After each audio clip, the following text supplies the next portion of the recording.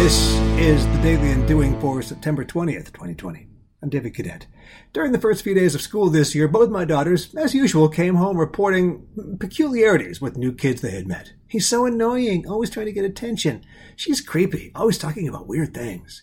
I've always found the word always, used in this context, as a rather dangerous contributor to a slippery slope. It's a confirmation bias steroid, meaning it helps confirm what we want to believe. And have you noticed that when always is used as an adjective in describing someone's behavior, i.e. always late, always disorganized, always anxious, it's always describing something negative.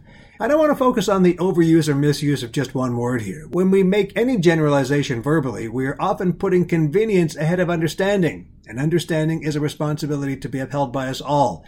So, de-generalize today on the Daily Undoing.